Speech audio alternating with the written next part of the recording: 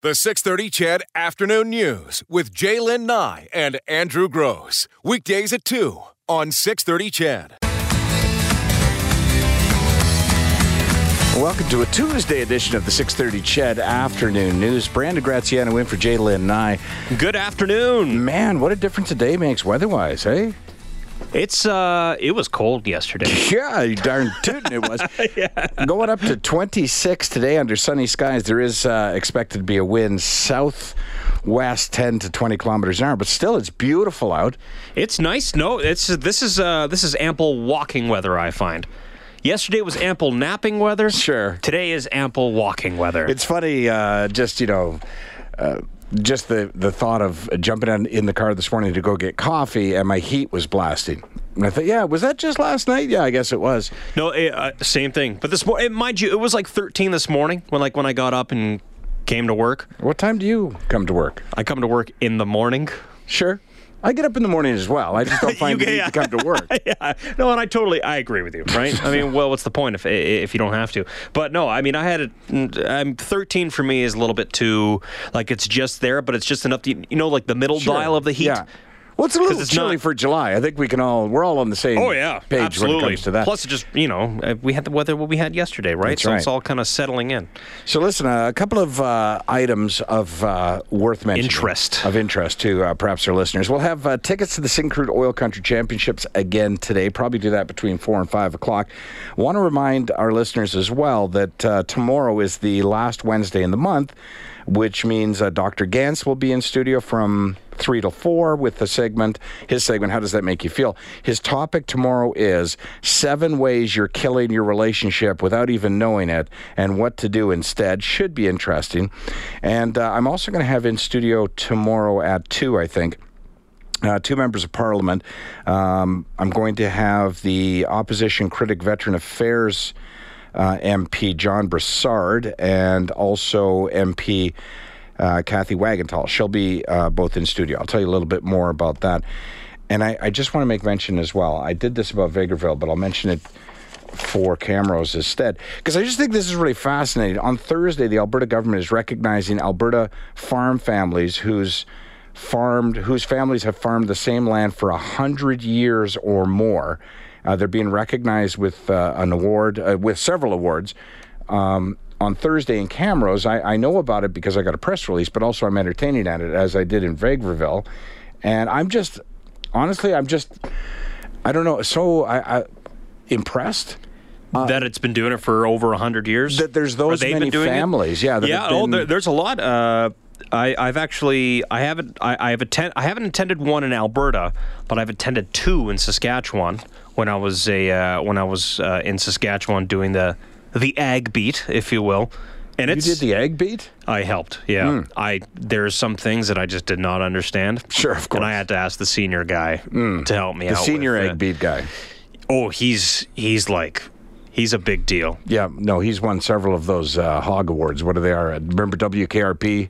Les Nessman used to always win the hog. Was it Hawkeye? I have no idea. He's got several. Same thing like what Bob has. Bob Layton has RT DNA awards. Right. Like that's like the Junos of news. Okay. And he's got a nice shelf for agriculture reporting. Well, good for him. Anyways, but yeah, not a ton of competition in the field, but sure. But I've learned a lot, and it's so cool to talk to these families because we're like, probably about the 50-year mark, we just didn't do barley anymore because we just don't like it. I know, right? It's kind of cool. Let's be honest. I'll own it all by myself. I whine about how tough the radio industry can be, or how tough comedy can be. But man, that's the actual tough industry, and the difference. You don't get a day off. No, and the difference between that and the things that I do also are the things that I do don't make a major difference. The things they do, they are the backbone of the province, and they have been long before we hit oil. So of Canada, yeah, big time. Well, see, oil wouldn't have made as much sense if I'd have made it Canada. That's why I went with Alberta. Okay, but gotcha. Sure, Canada. Well, Canada, yeah. I mean, Canadian farmers have been helping us out for years, and all sectors, whether it be dairy, beef, or grain. I want your opinion on something, and you weren't expecting me to ask, so I'm going to catch you a little bit off guard. And the reason I want to catch you off guard, yes, is because I want just a gut-wrench reaction, all right? Because you are a member of the media, and here's the thing. I still don't really consider myself a member of the media. Even though you've been doing it longer than me. 7 years, but I've been doing this, which is not media. It's not investigative reporting. You've been doing it 7 years? Yeah. Oh, I guess we got the same amount of time under our belt. Well, okay. I did 2 for free. Oh. So I don't know if that's in the 7 or plus the 7. I can never remember. Anyways, yes, continue. Right. So even though I don't consider myself to be a member of the media, I also do not want to take a position of criticizing the media. And I'm fascinated by the job that they do. And I know that oftentimes they do it with very few resources or limited resources. And while doing it, they get criticized for not asking the right questions. So I don't want to be that guy or anything like that. But you're more of a media guy than I am. So Nathan Cooper, the interim UCP leader, had a media availability today. Yes. We carried it live on Ryan Jesperson's show. At 11 o'clock? That's right. It was approximately 13 minutes long. And basically, it was an announcement of who's going to do what in the interim. That's what interim leaders do, right? So it wasn't... it was sort of like, here's who's going to be our whip, here's who's going to be our House leader, here's who's going to do this, this, and this, but stopping short of appointing people, official critics to whatever, because that's up to the new leader. So which totally makes sense. There's no point in an interim leader saying, here's how it's going to run, and then in October, the new guy saying, no, that's not how it's going to run. So I'm totally cool with that. Here's the part, and I don't want to get any of our listeners who this resonates with, I'm not trying to get our hate on here at all, so please don't think that's what I'm trying to do. I'm just curious. So I listened to the whole thing. So Nathan Cooper outlines, basically what could have been in an email, but that's fine. It's a media avail, and he took questions. So the first question was about a shadow cabinet, right? Okay. So that's a good question, because all opposition parties have to have a shadow cabinet. PCs have one, Wild Rose have one, so you're going to have some overlap. But as I said, he said, hey, we're not going to change a whole lot of things here. We'll just leave it till the new leader comes in. So I'm okay with that. So the next question was about LGBT rights, because he had done a radio interview 8 or 10 years ago in which he was less than supportive of LGBT rights. So that was question number 2. Question number 3 was kind of a follow-up to question number 2. A different reporter, though, asking, well, do you think that parents should be notified about GSAs and this sort of thing, which he answered. And then there was another follow-up to that, and then another follow-up to that, and then another follow-up to that, and then another follow-up to that. And then we moved on to a question about Richard Starkey, because, of course, as you know, we discussed yesterday, he decided not to join the new party. And then we went to whether or not this was the right thing to do, that it represented the interest of constituents, because they voted in, for example, a Wild Rose member, and suddenly they have a UCP member, and he dealt with that. And then we went back to LGBTQ question, and a follow-up question as to how his views have changed, because he said they had, and that the interview was 10 years ago. And then they wanted an example of how his views have changed. Okay, so that's a summary, right? Sure, if we're going to go with all that. I mean, I just kind of let you speak for a bit. Yeah, that's what happened. That's exactly what happened. Okay, so where is your issue? My issue is this, and again, I don't want this to be seen as a critique of those individuals who make a living asking questions of politicians and going to interviews and making themselves available and editing tape and doing everything that news people do. But my issue with it is that listen, I think what most Albertans want, if you ask them, and what they feel they don't have now, is a fiscally conservative government with a socially moderate view. Okay? Well, that's what I guess the UCP was aiming for. Right. And my question is, why does media seem to only focus on LGBTQ, on GSAs, on how have they're asking an interim leader how his views he's an interim leader. You know what he is? He's the designated driver of the party. He's holding the keys, and somebody is going to win the car and he'll hand them the keys. So he's not the one making policy for the party. He's not the one he'll be a component of that, a participant of it, but he's not the leader for the long term. He's an interim leader. And my question is, maybe it's a statement instead, but I want your reaction to it. I feel like one of two things happen.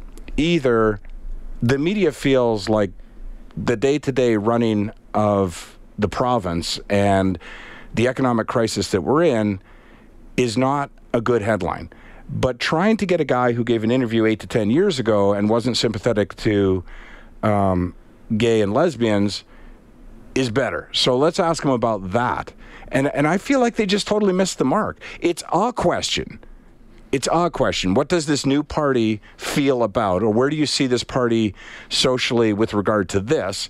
But the more imperative question, and again, I'm not trying to say it's not important. It is important.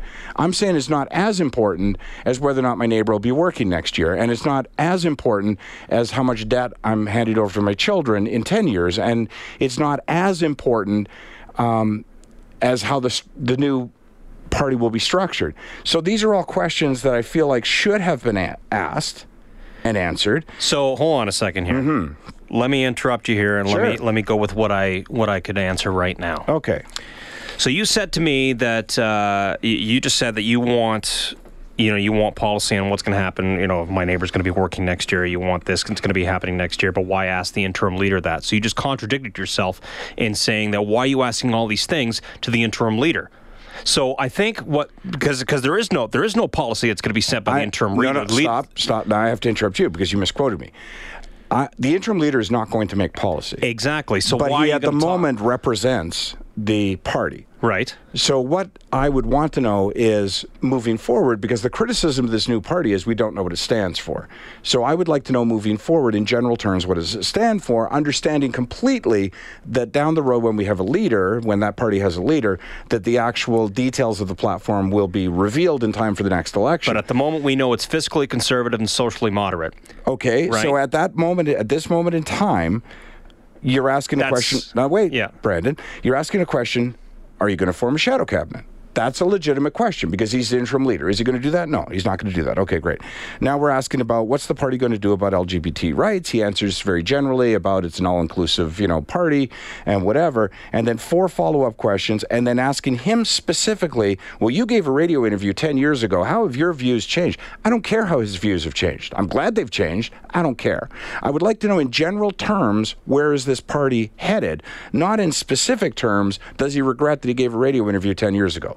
And it just feels to me, and maybe that's the job of media, and that's why I'm asking you, it feels to me like the media in attendance are saying, no, let's poke at something and get this guy to say something. Well, the reason why that all came up is because it all came up as soon as he was, elected, not elected, I guess, put in as interim leader, right? Yep. You don't want, I guess, both as the UCP party and members, you do not want somebody who is completely against a movement today, not just within Alberta, but within all of Canada, and you could even stretch that even into North America. You don't want somebody, because LGBT rights are human rights. And if you are I'm not saying that Nathan Cooper is anti-human rights, I'm just trying to give the example here, but if you are anti-human rights, then why are you the interim leader? Because if all you're going to be focusing on is everything else that every other leader is going to be focusing on, like, how are you going to be different, right? And that's what I think the appeal is. Because if you're just going to say, I'm going to be fiscally conservative, we're going to have, a balanced budget, we're going to have, the economy is going to be great, our healthcare is going to be good, let's focus on the education system, let's focus on the big 3, or the big 4, or how many main things that government are going to be focusing on. Right? So wouldn't that be the question to ask then? In your time as interim leader, which will last only a few months, I would assume that you're going to usher in a new party and a new platform, and you're going to help oversee the election of a permanent leader, right? But those are the things he's going to do. Let me finish. Okay. So I would ask, so what are your priorities? As interim leader, what's your first priority? What are the priorities of this party as they put together their platform? I wouldn't say, I have this one question about one issue that I know you gave a dumb interview about 10 years ago, and so I'm going to ask 5 questions about that. I just don't get it. Because you're holding them accountable. You're holding anybody accountable. Why? Because they're Why hold him accountable for an interview 8 years ago? Because they are representing a very large part of our population. That's supposed to represent a part of our population, right? I get it. But if he's running to be leader, then nail him on this. Nail him on this. He's not running to be leader. Like I say, he's the guy holding the keys to the car. He's going to be there for a half dozen months, if that. What's this? July, August, September, October. He'll be there 3 months. My question when I initially saw that was, why wasn't this brought up? And maybe it was, but why wasn't this brought up when he ran as an MLA? Sure. As opposed probably was. And you know what? It probably was, right? Maybe you didn't answer the question that time. And maybe this is the opportunity that they have now, because now it's in the limelight as opposed to, just in, I don't know what what constituency it represents, but maybe didn't get as much exposure because of the constituency that he's in. Maybe. Right? I guess, like most Albertans, I would like to know what this new party stands for. But we won't find that out until But the only way October. we have to know at least, no, that's not true. We're going to find that out shortly, because each leader, as they've now declared themselves to be a leader, will unveil what their platform is, right? I would like to know what the overall picture is for the party, and he has stressed that many times, that it's going to be fiscally responsible, inclusive, a little more moderate, that kind of thing. And to that end, I agree with what he was saying.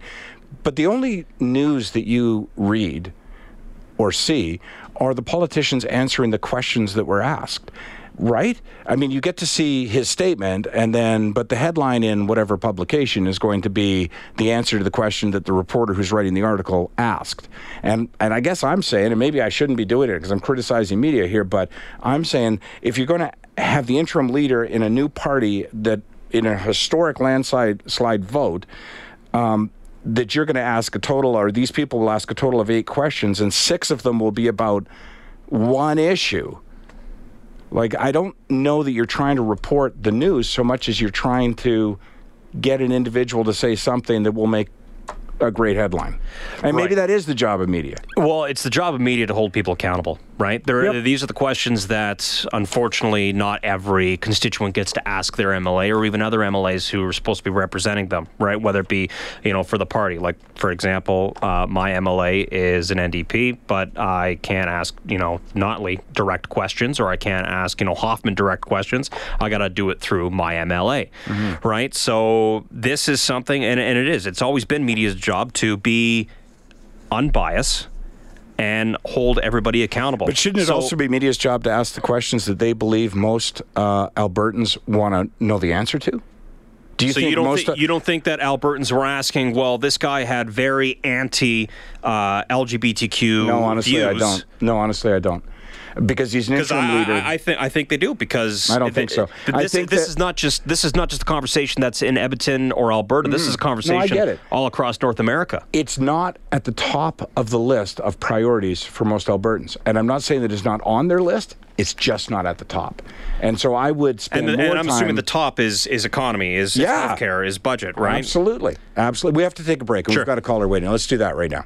I just realized during that conversation with you and I, Brandon Graziano, that unlike myself and my partner, Jaylin, we have no safe word. Unicorn is the safe word. If it looks as though... I should have told you that before the show began. Oh, if we're going to argue off air or something like that? Or on. Unicorn! If it looks like it's getting out of hand, Jamie wants to talk to us. I'm guessing to give me hell. Hi, Jamie. Good afternoon, Andrew. How are you doing today? I'm very well, my friend. How are you? I'm doing just peachy. I'm just, was driving back to my office when I heard turned on the radio here in Calgary and listening to your show. Yeah. And I wanted to chime in on Nathan Cooper. In all honesty, I lived in Olds and the Olds area for close to 10 years. My daughter is transgender. Okay. And one thing I can say about Nathan Cooper, in the 10 years I lived there, since about, 2012, he's been very supportive of the transgender community in Olds. So in other words, and I'm not, really, to be honest with you, Jamie, I'm not familiar with the radio interview that people keep referencing from 8 or 10 years ago, but his explanation is that his views have changed, as many people's have, right? My own included. Yeah. And you accept that explanation? I do, because I've seen how he interacts with people with transgender within the Olds community. My daughter specifically, who is transgender herself. So do you have a problem with what I just said? Because my contention is that that's an issue, but it's not the only issue. And in my mind, it's not the major issue for Albertans. So you have a more vested interest in this issue than others. I mean, what do you think about what I said? I would tend to agree with you. I think the whole LGBTQ thing has been blown out of proportion by the media. I think they need to focus on, what you said. Is my neighbor going to be working? What are we going to do with our schools? What are we going to do with our health care? Those to me are more valid questions than basically hammering a guy for a poor interview 10 years ago. Yeah, it just seemed like a whole lot of questions on that one topic. It just kind of annoyed me. Maybe I'm just in a bad mood because somebody drove over my tree. But honest to God, it just sort of, 6 questions, 7 questions total on this one topic when you only had a total of 6 minutes to ask questions. Why just that one, right? Yeah, I think they should have been asking more on how what the party is going to stand for. I agree. What is it going to mean to be a fiscal conservative and a social moderate? Exactly. And you want to, by the way, Jamie. Those are the more important questions. Exactly. Jamie, if you want to see awkward, just wait a couple of minutes because I'm going to go to break and then have to walk through the newsroom to go have a smoke. So we'll see how the members of the media feel. But hopefully they were busy for the last 20 minutes. And I've gotten it off my chest now, so we'll move on after. But I appreciate the phone call. That's all right, because you can walk through and say you're safe for a unicorn to everybody else. Exactly right. Jamie, thanks for taking the time to call. Really appreciate it. You're welcome. Have a great day. You too. Bye. The 6:30 CHED Afternoon News with Jaylen Nye and Andrew Gross. Weekdays at 2 on 6:30 CHED. Canada may be known for its landscapes and friendly people, but beneath the surface lies a darker side of crime, history, and the paranormal. Since 2017, the award-winning Dark Poutine podcast has explored the shadowy corners of the Great White North and beyond, delivering chilling tales from a uniquely Canadian perspective. Hosted by Mike Brown and Matthew Stockton with over 300 episodes and fresh releases every Monday, Dark Poutine is your weekly ticket to the creepier side of Canada. Listen to Dark Poutine on Apple, Spotify, Amazon Music, or wherever you get your podcasts.